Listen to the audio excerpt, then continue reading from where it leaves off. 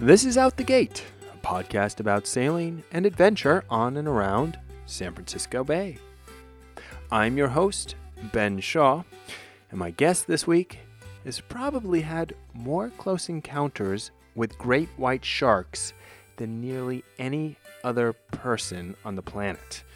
Ron Elliott is a retired urchin diver who's spent countless hours underwater at the Farallon Islands. The Farallons are 30 miles off the coast of San Francisco. 2 years ago, I interviewed friend and filmmaker Josh Berry, who profiled a close but lucky run-in Ron had with a shark in his film called Near Miss. Since then, Ron, who's stopped collecting urchins but continues to dive at the Farallons because he simply loves being underwater there, has had another encounter during which he found himself facing a massive shark charging him with open jaws. He didn't escape unscathed, but I'll let him tell the full story, scars and all. Ron and I have a great conversation ranging from how he got into diving, why he started and continues to dive at the Farallons, to his work with shark researchers trying to better understand these often maligned animals. So enjoy. My name is Ron Elliott. I grew up here in California, Southern California, and then finally I'm a transplant and came up to Northern California where it's less crowded. That's why. As a kid growing up, I liked going down to by the Santa Monica Pier as a kid, swimming, body surfing. And then as I got older, 9 or 10, I got a big, huge, long, heavy surfboard and started surfing. And as a kid, I also liked fishing. There was a couple neighbors that would every once in a while take me out on one of the party boats, one of the half-day boats to go fishing as a kid. And then eventually came around to having a choice because I like to surf and fish. A friend of mine finally said, well, why don't you try diving? And I said, really, I can do that? And he says, yes, I got some stuff you can borrow and it's not that expensive. So it was a friend of mine who got me into it. What year was that? How old were you when you first tried diving? That was at the beginning of 1978. I was 27 years old. And did you take to it right away? Oh, yeah. No, I liked it. Yeah. I used my surf suit, which wasn't really great for diving, got a little cold, but then I just needed a snorkel and a mask and some fins and did the course and away I went.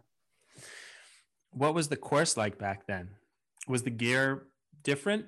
Okay, so back then, the so-called BCDs back then was just like an air bladder that went around your neck. It had nothing to do with extra regulators or inflators or anything like that. All you did was you wore a tank, and back then a lot of the valves had like a little lever on it so you could get an extra few hundred pounds out of it if you were running low on air. And all you had was just the one regulator hose and your pressure gauge. So it was pretty minimal, which was fine for me because it made it simple. What was it about diving that hooked you? I guess once you get underneath the water there, it's just a whole different medium. And I think it was just really soothing. I noticed that it was just something that my body really liked mentally and physically. And then it was just so different. You can think you know what the bottom looks like, but once you get down there and experience it and see kind of how the kelp is moving and the rocks with the abalone or the lobster or the fish and how they're interacting, it just kind of captivates your imagination and you get drawn into wanting to see more.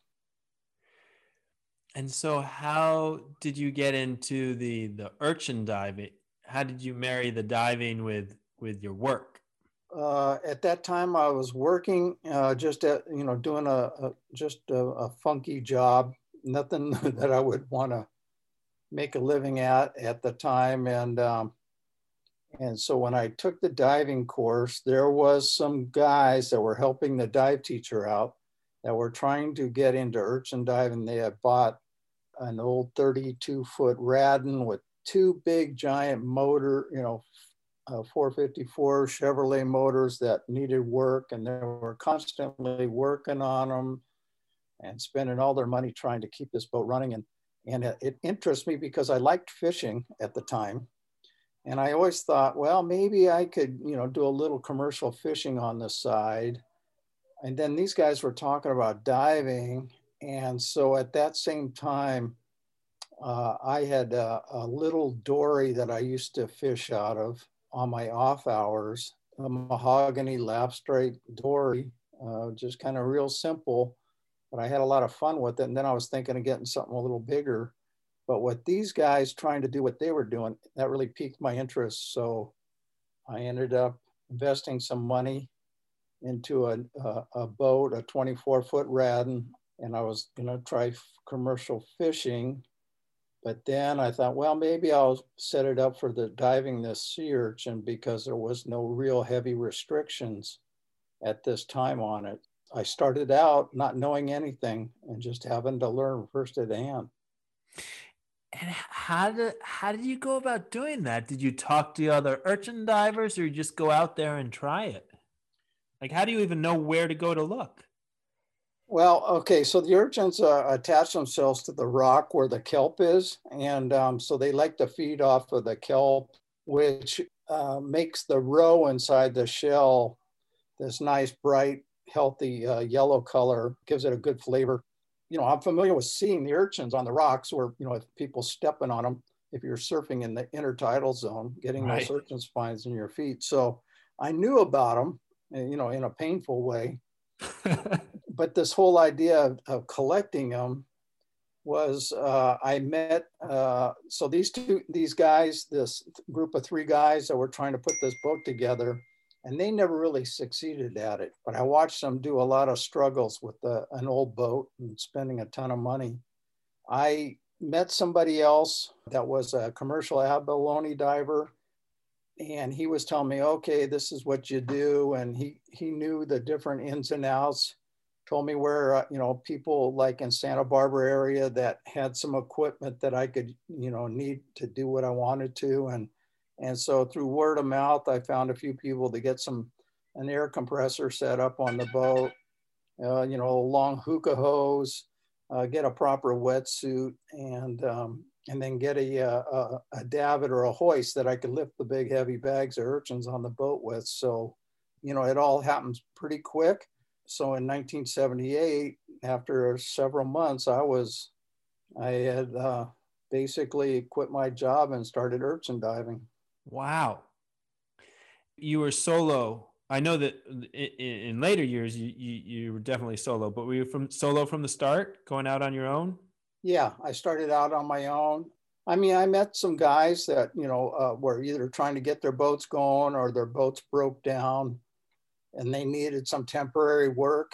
Of course, you let them work with you for a little while till they got back on their feet. But I preferred to dive alone because I didn't have to wait for anybody. I could just go when I wanted to. And to me, that was fine. And you've got the compressor on the back of the boat with a hookah lying down to you underwater. And how long are you usually under collecting? Well, it all depends on how deep you go. So, if you're in 30 feet of water, which is ideal because then you can spend a lot of time at that depth. You might spend 2 or 3 hours in one time under the water and then come up, collect your bags, put them on the boat, and then go back down. But, so maybe in a day, you might spend probably up to 6 hours in the water. Wow. I assume by this time you've moved on from the surfing wetsuit. Oh, yeah. Yeah. So, the surfing wetsuit thing was just to get me through the course. What happened was there was this outfit in Santa Barbara called the Wetsuit Factory, and they would have these thick wetsuits that were 3/8 of an inch thick. And it was a jacket and a long john. So over your midsection, you had 3/4 of an inch of rubber, and you had to wear a lot of lead to get yourself down, but it offered a lot of protection from the urchin spines and from the cold water in the Channel Islands there off of Santa Barbara and Oxnard. When I first so that's where you started out, was the Channel Islands there. Yeah, yeah. And was there a fleet of urchin divers? Were you out with other people and a crew? Or, I mean, I know you were diving alone off your boat most of the time, but was it crowded? So when I first started out, it wasn't too crowded, working for about 12 cents a pound. The boats were spread out, some were down at San Clemente Island and working the coastline, then all the Channel Islands, San Nicolas on up. So there were boats out of every port, but it wasn't that crowded at that time. Price wasn't that great. I'm curious about the price because I just had on the show a crab fisherman. And as we know from this season, the crab season opened late because the crabbers were haggling over price. How was the price for urchin set? At that time, you had to go through these urchin processors, and most of them were Japanese, and they were all affiliated with middlemen for the Tokyo marketplace, Tsukiji Market. And so you had to go through these different processors. There ended up being one processor down in San Diego that got into it that wasn't Japanese. And then there was a set of brothers up in Fort Bragg that ended up getting involved. But at first you had to go through these people who had these connections in Japan through their buyers. So the price was set by them, and it was all depending on the quality of the roe and the percentage of return of roe to the actual weight. So when we brought in sea urchins, we weighed the whole product, the shell that had some water in it, the egg, everything. And then after they process it, they would determine how much percentage of recovery of egg compared to what they paid you for the whole price.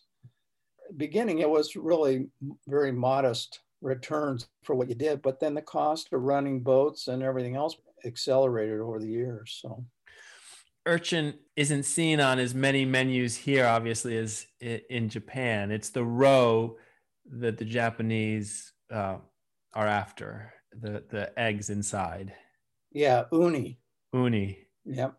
Are you a fan of uni? No, I like uni. Well, you had to taste it and be aware of the product that you were selling. So a lot of times you would crack open urchins, see what the color looked like, get on the boat, taste it. Yeah. And the more you knew about the product you were selling, the better you were at defending the price that they were trying to give you. That makes sense. You had to be aware of what you were selling them. So if they started saying, hey, and we didn't have very, very good checks and balances. It was an honor system that there was no way for us to really counteract what was being paid. It progressed from there, but it took time. And you mentioned that at some point you made that move from Southern California to Northern California to get away from so many people. Was it get away from other urchin divers? So when I left Santa Barbara, that was the last port I was working out of. Yeah, it was getting crowded. There was a lot of people. Urchins had become this, even the fishing game was advertising it as the gold rush. And so there was no restrictions. A lot of people were getting permits to dive urchins, and it was just a lot of boats, a lot of competition. Then when Northern California opened up, there was just a few boats that went up there and did some exploratory work, and they ended up staying because there was just so much to harvest. And really, you were making money on how much you picked. Volume was the key back then. You should say quality, but it wasn't always the quality, it was the volume where you made your money. That's why I decided to go north, because I wanted to try something different, kind of get up where the progression of the industry was, where you could make more money. Yeah. when did you start diving at the Farallones here off of San Francisco? So that was in '89. I had sold my boat at that time to one of the processors in Fort Bragg, and I came down to Bodega Bay. I was still living in Southern California, commuting, and I started working on a guy's boat that I knew over the years who was originally from Santa Barbara. And I started working on his boat. And then when he wasn't on it, I was running it. And so it was in '89 that we ended up going out to the Farallones. What was your impression of the Farallones the first time you went out there? Do you remember? There was this agreement that my wife didn't want me to dive there. And why was that? Because of the reputation of the sharks and stuff. Yeah. But this one trip, we ended up going out there. It was just so different. I liked it. There was a lot of urchins. I don't think we saw any boats that day. The first day we went there, did have a shark swim right over us. One of the guys that was from Ventura, that was it for him. He went back down to Ventura and never came back up. The boat owner and I kept diving there. It was something I'd seen sharks before down in Channel Islands. There was something about the Farallones. I liked it. It was not the competition there, kind of like Mysterious Island. Very different setting, but I liked it. Did you just not tell your wife, or how did you break it to your wife that you had been diving at the Farallones? I told her, I said, hey, we went there and I go, I can see, we're going to be diving there more. And she accepted it. She went along with it. She knew it was just part of the business. I don't know if I really gave her a choice or not. I think she was just very accommodating and just said, oh, okay, but yeah, I did tell her. It really wasn't an issue after that. Is there a fear for you and you push it aside and don't worry about it? Or is it something that's never really been a fear for you, the encounters with the sharks? I think I used to just say, it's not a big deal, blow. And when I was diving and picking the urchins, it was about making money. Yeah. And I think I was pretty focused on making money. It didn't matter if there was an attack on a elephant seal in this one spot, or the shark research go, hey, there's a bunch of sharks here. Just, there was a kill here not too long ago. The urchins were there and I was going to make money. I was going in the water. After I stopped, it wasn't about the money, but it was about doing what I liked. And that was going down there and see what was going on and filming what was happening.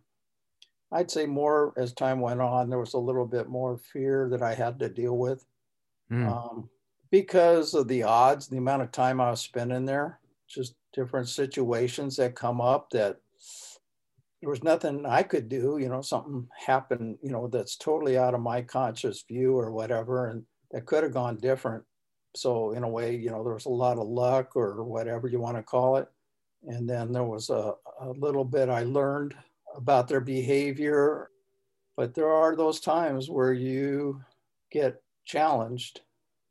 So I can't say I don't have fear, because there are times that definitely, I'm nervous about it. And you've had some encounters, which we'll get to in a moment here, but I want to first talk a little bit about that transition you made, because you mentioned you stopped urchin diving, but there was something about it being underwater there that kept you coming back, and you stayed and you kept diving, you kept filming, doing a lot of documentary work. For somebody who hasn't been under the water or over the water there at the Farallones, can you describe a little bit about what it's like And what pulled you back again and again? For me, it was like with surfing, and then it was more so with diving, is I could find some quiet time. Uh-huh. I could be totally alone on my own. Whatever happens is totally up to me and the decisions that I make. That was, for some reason, important to me. I think in life, I had grown up sometimes with some people doing certain things, and their actions caused a reaction that I was affected by. And so for me, by the time the situation of diving out there and filming later on and stuff was something that, I liked, because it was all left up to me. Whatever I did, if something happened to me, it's not like I could blame anybody or anything or have fault, or it would be just a natural reaction to what happens to people in life. Some things happen on days, and some days you get the lucky card and you get to go another day. And so I like that. Yeah, the self-sufficiency of it. Yeah. Beyond the sharks, because you were self-sufficient, you must have had days when you had problems with the compressor or other things that went wrong. Are there any times that stand out when you had to get yourself out of a jam? Oh yeah. I mean, sometimes, I got myself in too close and end up getting thrown over some wash rocks up in a turbulence, get my hookah hose caught in the rocks and swear that was going to be it for me. Sometimes stupid things like you jump in the water, you forget to turn the air on, and you get down, next thing you know, you don't have any air. Other times I've had it where on my hookah hose, I kicked the quick disconnect fitting that's not supposed to quick disconnect, be off in the current away from the boat in 50, 60 feet of water, and the hose pops off and I'm out of air and I'm not anywhere near the boat, and you got to do a free ascent and swim through the current to get back. There's different things that happen, bends and stuff like that, especially when you're commercial diving. You push it to the extreme, you get bent, and you pay the price for that, the pain. Yeah, there's always something that pops up, and you just have to kind of keep a level head about it and not panic. You're a long way off. For those who don't know, the Farallones, how long did it take you to get there by boat?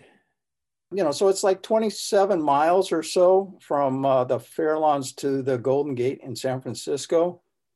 I keep my boat, when I was urchin diving, I kept it up in Bodega Bay. So it was around a 37-mile trip to get to Bodega Bay. And then where I am now in the back of Tomales Bay, it's 43 miles one way.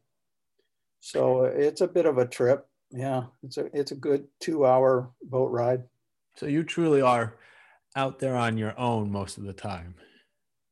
Yeah, I mean, I do have friends, the shark researcher guys, sometimes they're out there, and I know some of the people on the island that are working for the Bird Observatory or Point Blue. On the boat, I'm alone, but there are some people around some of the times, yeah. How many great white encounters would you say you've had now over your lifetime? I saw some number of 400 online, but I'd imagine it's probably, how many would you say? Well, I wish I never even answered that answer for somebody, because I have no clue. Right. And also, I don't even keep track. I mean, I do keep a dive log of what I've seen and stuff, but I've never looked at it, to tell you the truth, or added anything up. Well, the reason I ask that is because I want to ask you about two particular encounters. I just want people to keep in mind when we're talking about these encounters that they are such a minuscule percentage of your time around these animals.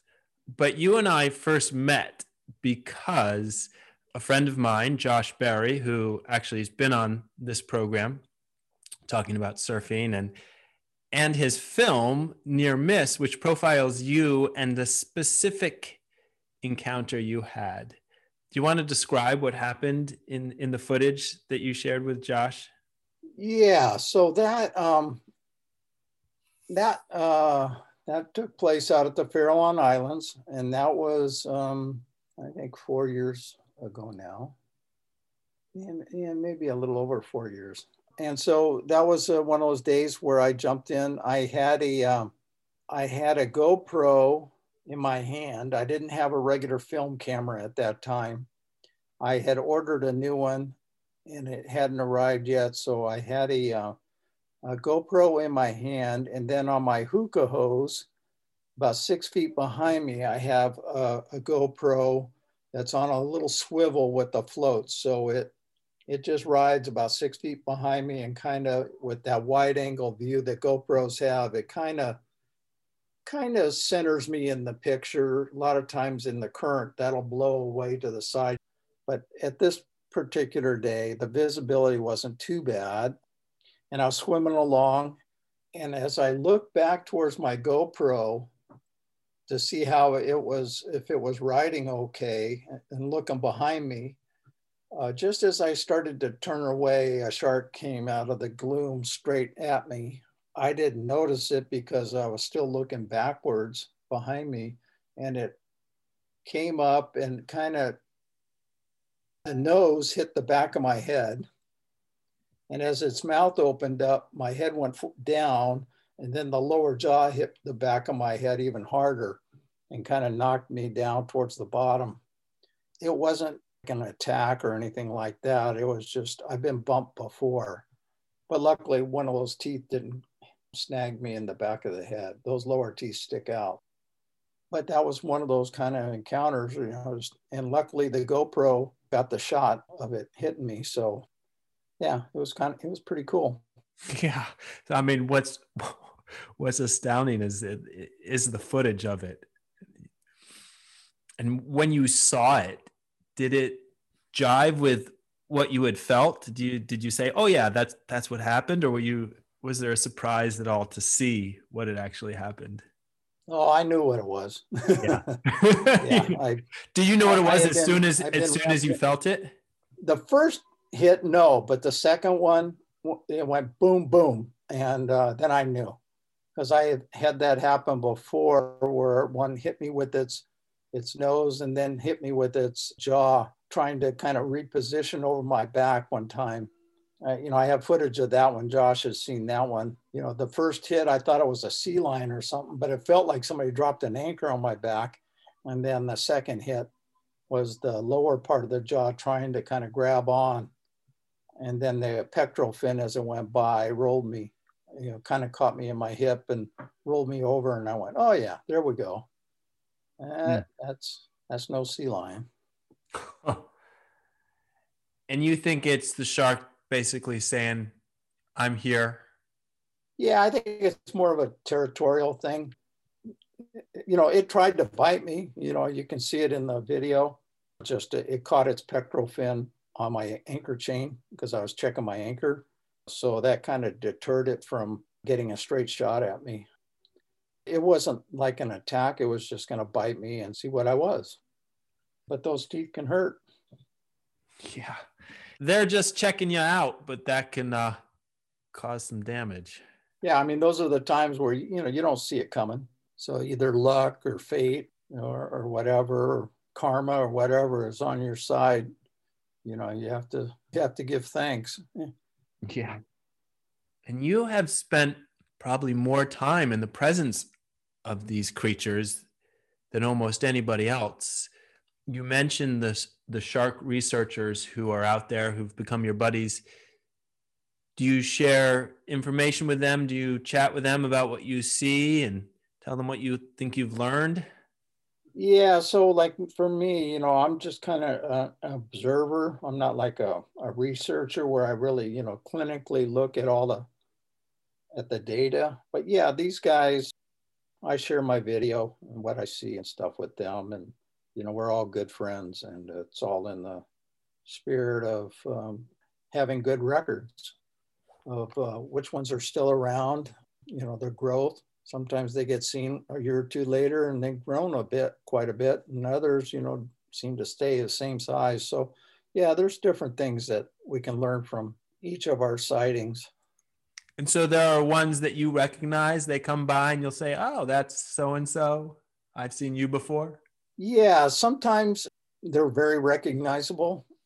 And other times there's something about them that, I recognize, but I can't tell you, right off. But when I get home and get the video and look at it and I go, oh yeah, then I recognize the certain little patterns on their dorsal or their markings.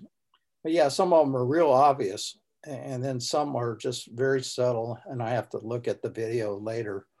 So I mentioned two encounters that I wanted to touch on. The second one happened after you made the film Near Miss with Josh, and you were out and got a bite on your hand and your arm.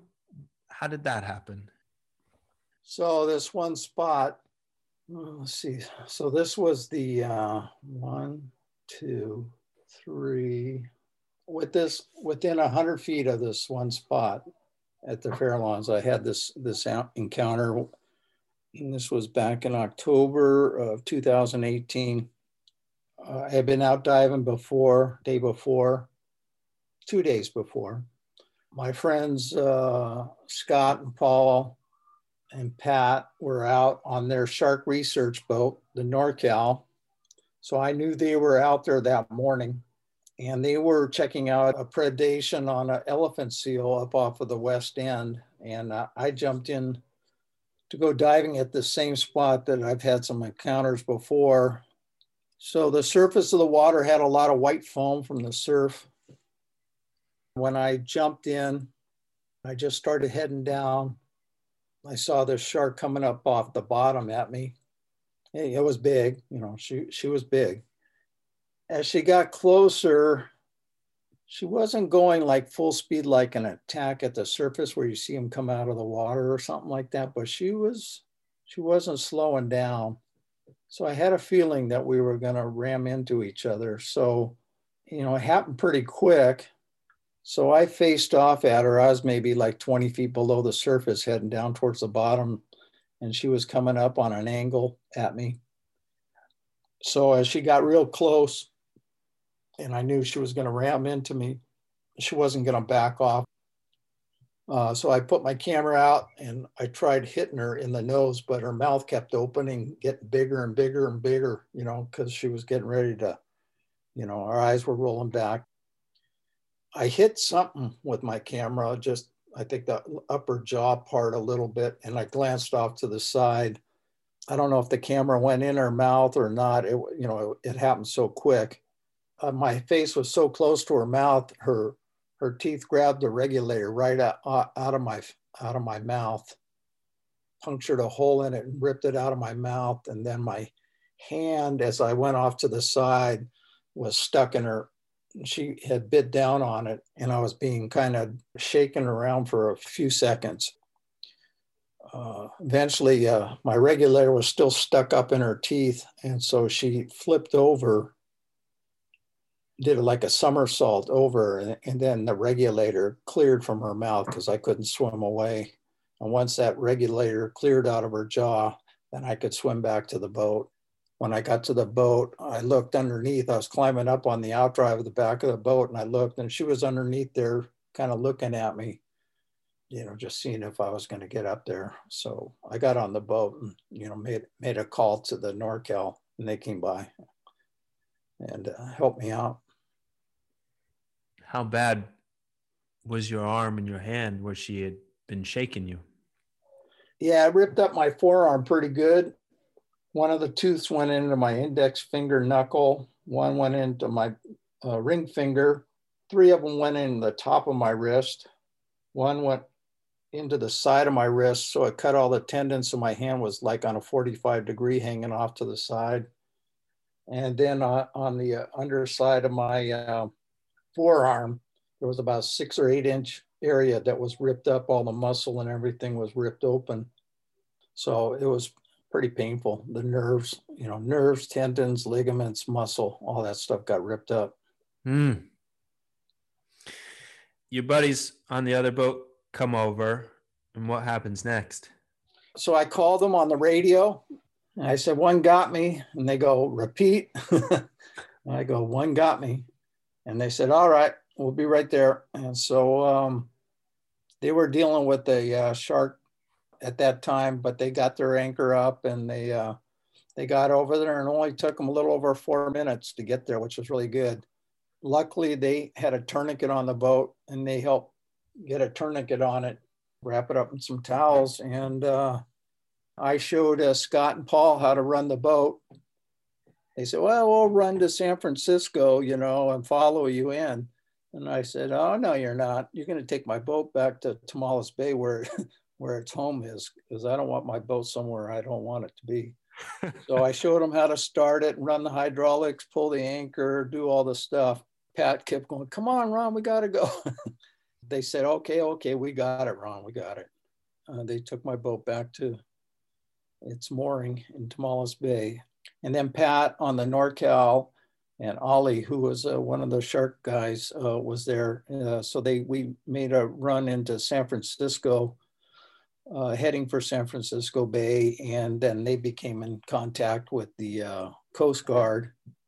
And then the Coast Guard deployed a helicopter that came and picked me up off of the San Francisco Marine Unit boat. It's a bigger boat with a bigger deck on it that the helicopter guy could put a diver down and get me in a basket. So you guys did a transfer from one boat to another, and then the helicopter picked you up off the boat? Yeah. You were still outside of the gate at that point? Yeah, we had made it maybe almost halfway to San Francisco by the time we hooked up. They flew you right to the hospital, and I imagine went into surgery? No, what happened was they took me to Stanford, and they elected not to do surgery because they were afraid of infection. So much for Stanford. So I ended up going to a clinic in San Francisco, the Bunke Clinic, who are like the innovators of microsurgery back in the early 70s. So I ended up with a better hospital treatment and surgeon. And you were telling me before that you're doing rehab for it. What has that process been like? 4 days ago, I just had my 6th surgery. I've learned a lot from it. I've met a really nice physical therapy gal. She's great. She's like the best in the business. So I lucked out.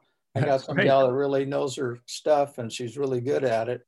So I've gotten really good care. I've met some really nice people.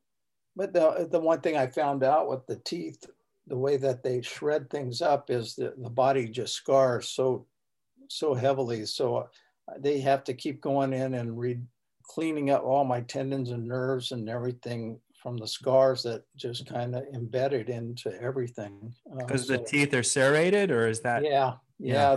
They're not clean cut, so everything is just kind of ripped up, and so scarring is what attaches everything. And this is my 6th one, and have one more for sure to go.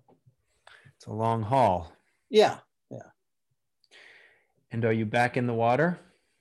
I was diving last year.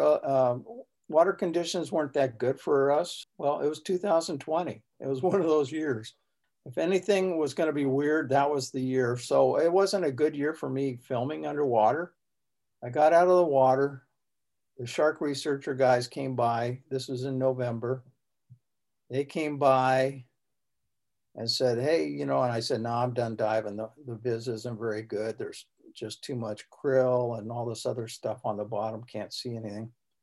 So they said, well, we're going to go. You want to go around with us? So I got on their boat, and we went over to the other side of the island where there was an attack, and it was the shark that bit me. Wow. So I got to film from being on the boat, that shark feeding on a 400 or 500 pound elephant seal. Scott and Paul and them they were saying, oh yeah, that's a good 18-foot plus shark. She was really big. So, but so it was good to see, she's huge. Better the seal than you. Yes. Yes. What was your feeling seeing that shark? Is there any animosity? Cool. Oh no, it was cool. In my heart, I wish I was in the water, but then things change, and things have been really kind of difficult as far as the amount of rehab and what it's cost, time wise with my wife and I, so we're learning from it. And I don't think it's as big a urgency for me to keep diving and doing that anymore. I mean, I've done it for so many years that it's like, I'll probably start moving on and just doing something else. I haven't totally written it off, but it has changed my mind a bit. Yeah. Because of the encounter?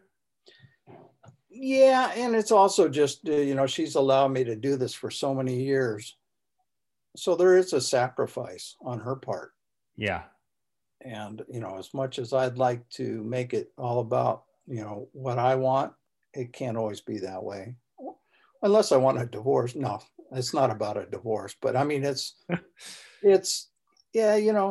life, things change. So I'm kind of left, okay, what's next? What interests me, and I'm open to it. I've been kind of wishing for something to change. Yeah. I'm not the type to set a goal and say, oh, I'm going to go do this. That's not me. I just kind of let things happen. You're just open for the next thing now. Exactly. So I'm open right now. Well, we'll let the universe know. That's right. It's out there. Ron, what haven't we touched on? What else would you want people to know?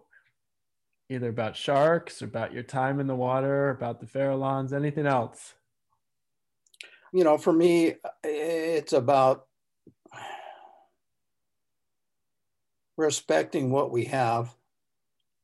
Our resource out there is not unlimited. It is a limited resource. So, for me, it's about ocean appreciation or environmental appreciation of what we have here.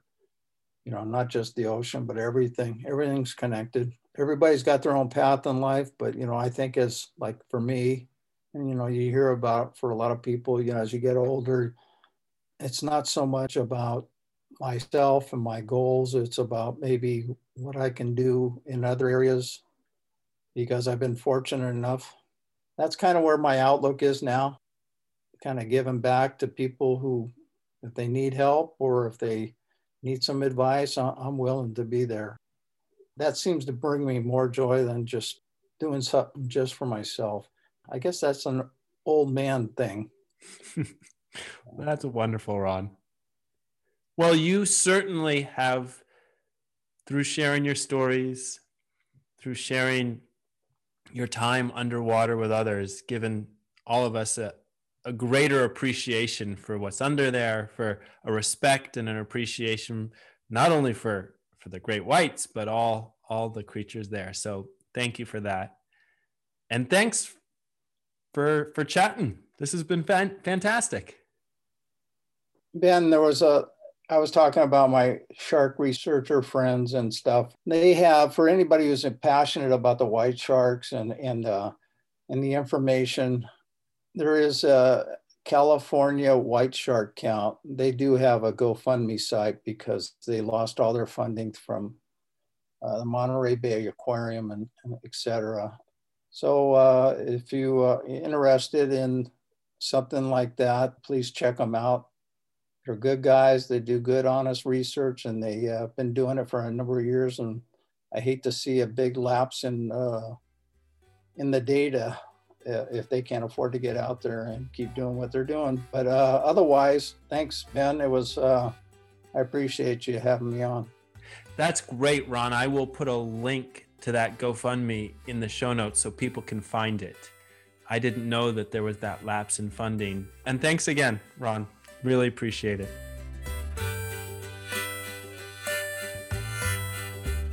that wraps up this week's episode. If you're interested in seeing Josh Berry's film Near Miss that Ron and I talk about, you can go to nearmissfilm.com. It costs a few bucks, but the money goes to support West Marin Community Services.